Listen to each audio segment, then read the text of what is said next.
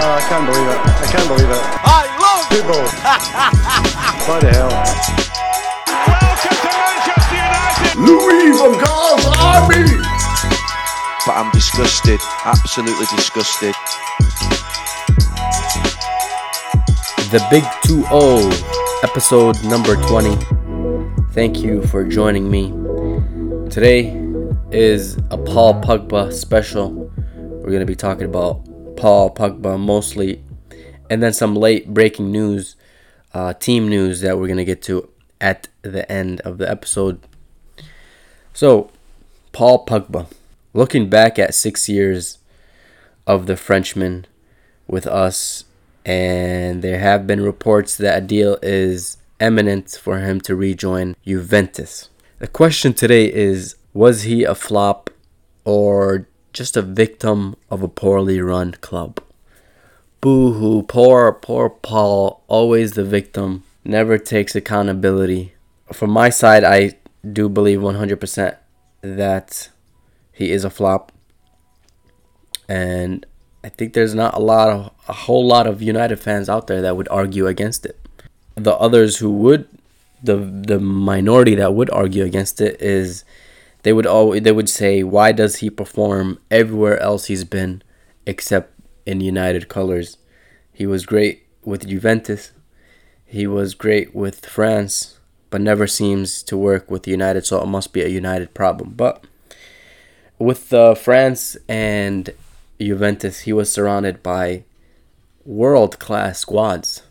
I mean, amazingly built squads. The French squad and the Juventus squad that he had, especially that core diamond midfield that he had with Pirlo. Everything was suited for him to succeed.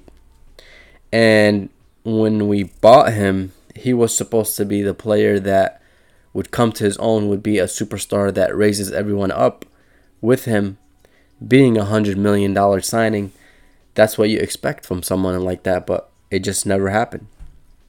So he does have to take a lot of responsibility for failing and not try to deflect blame on, coaching, managing, club, recruitment, stuff like that. It is interesting and kind of ridiculous how Juventus managed to get him for free the first time around. They used him to win 4 titles and reach a Champions League final, and then sold him to us for $100 million, and then got him back on a free. That's just ridiculous business by Juventus, and just shows how incompetent our board is with these type of stuff. It just makes you laugh. Some of the stuff that he'll be remembered for. When we look back at Paul Pogba 10 years from now, I think we'll remember the haircuts, the flashy celebrations, the dancing, and then the weird Graham Souness beef that one-sided beef, of course. Graham Souness seems to have a really big problem with Pogba, and I've never heard Paul ever mention his name. His best performances, he has had glimpses, of course. Undoubtedly, his best performance with us was that 3-2 comeback versus City at the Etihad to delay their title. I remember that news coming out after Paul Pogba grabbed the game by the scruff of the neck and led us to victory. And then after the game, it was revealed that City prepared like memorabilia and merchandise of them, their title celebrations, and they had to scrap that. They had to hide those away. But it's a nice memory. But those memories are far and few in between. Just this season, he came away with 4 assists in a single game. I think he has 9 assists on the season in just a short span, and then disappeared, went on vacation. When it comes to Paul, it all comes down to talent.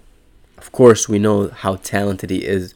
Once in a generation type athleticism for his body type, his height, his strength, his on the ball ability is fantastic. He has all the talent in the world. But that does not make you world class. It has to come with hard work. It has to come with desire. It has to come with maturity, consistency.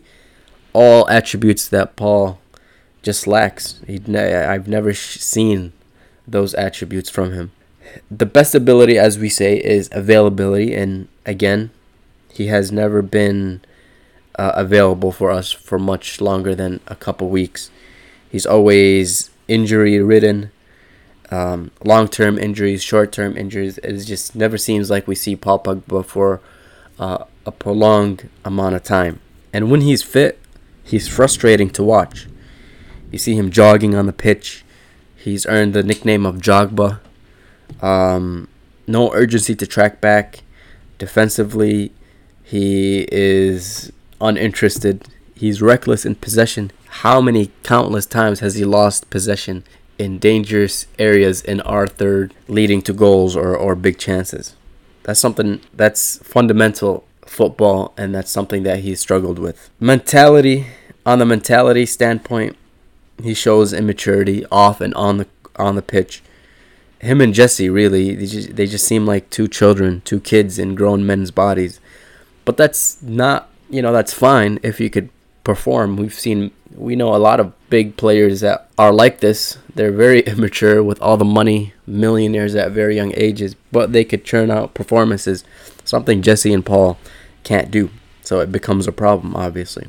In conclusion, Pogba, he's everything wrong with a modern Glazer-run club. This ties back to the Glazers, big name, high wages, high transfer fee, shirt selling, merchandising, undermining managers, performances that don't match the hype, a virus in the club and the dressing room, putting your personal brand over the football that you put on the pitch. Pogba is a flop with a capital F, and don't let anyone tell you otherwise. Breaking news. This is just coming in. I've just read this a few minutes ago before I've started recording. Cristiano Ronaldo will be out with injury versus Crystal Palace on the last game of the season with a hip flexure problem. So there goes our best player, our top scorer, our heart and soul of the attack. So many are saying, the reaction I'm seeing online is, hello Conference League.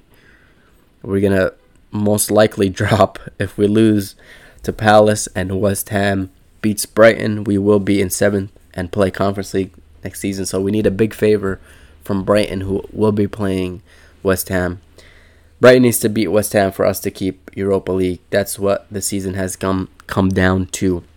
But other than that, and it's in general for the Premier League, it's an exciting end to the season. So tomorrow, statistically speaking, every club on the table could possibly move a spot up or down. And that's the first time that's ever been possible, or could be possible, in Premier League history. Every team has an opportunity to move positions. So we will see either Leeds or Burnley make the drop to relegation. We'll see who finishes 6th or 7th if we get Europa or Conference. We'll see who finishes 4th between Spurs and Arsenal. And of course, we'll get a champion as well. That is episode 20. Joining me tomorrow for a end of the season special, 21st episode. Thanks for joining me today. Cheers, guys. Che giusto come mai sì oggi. Really?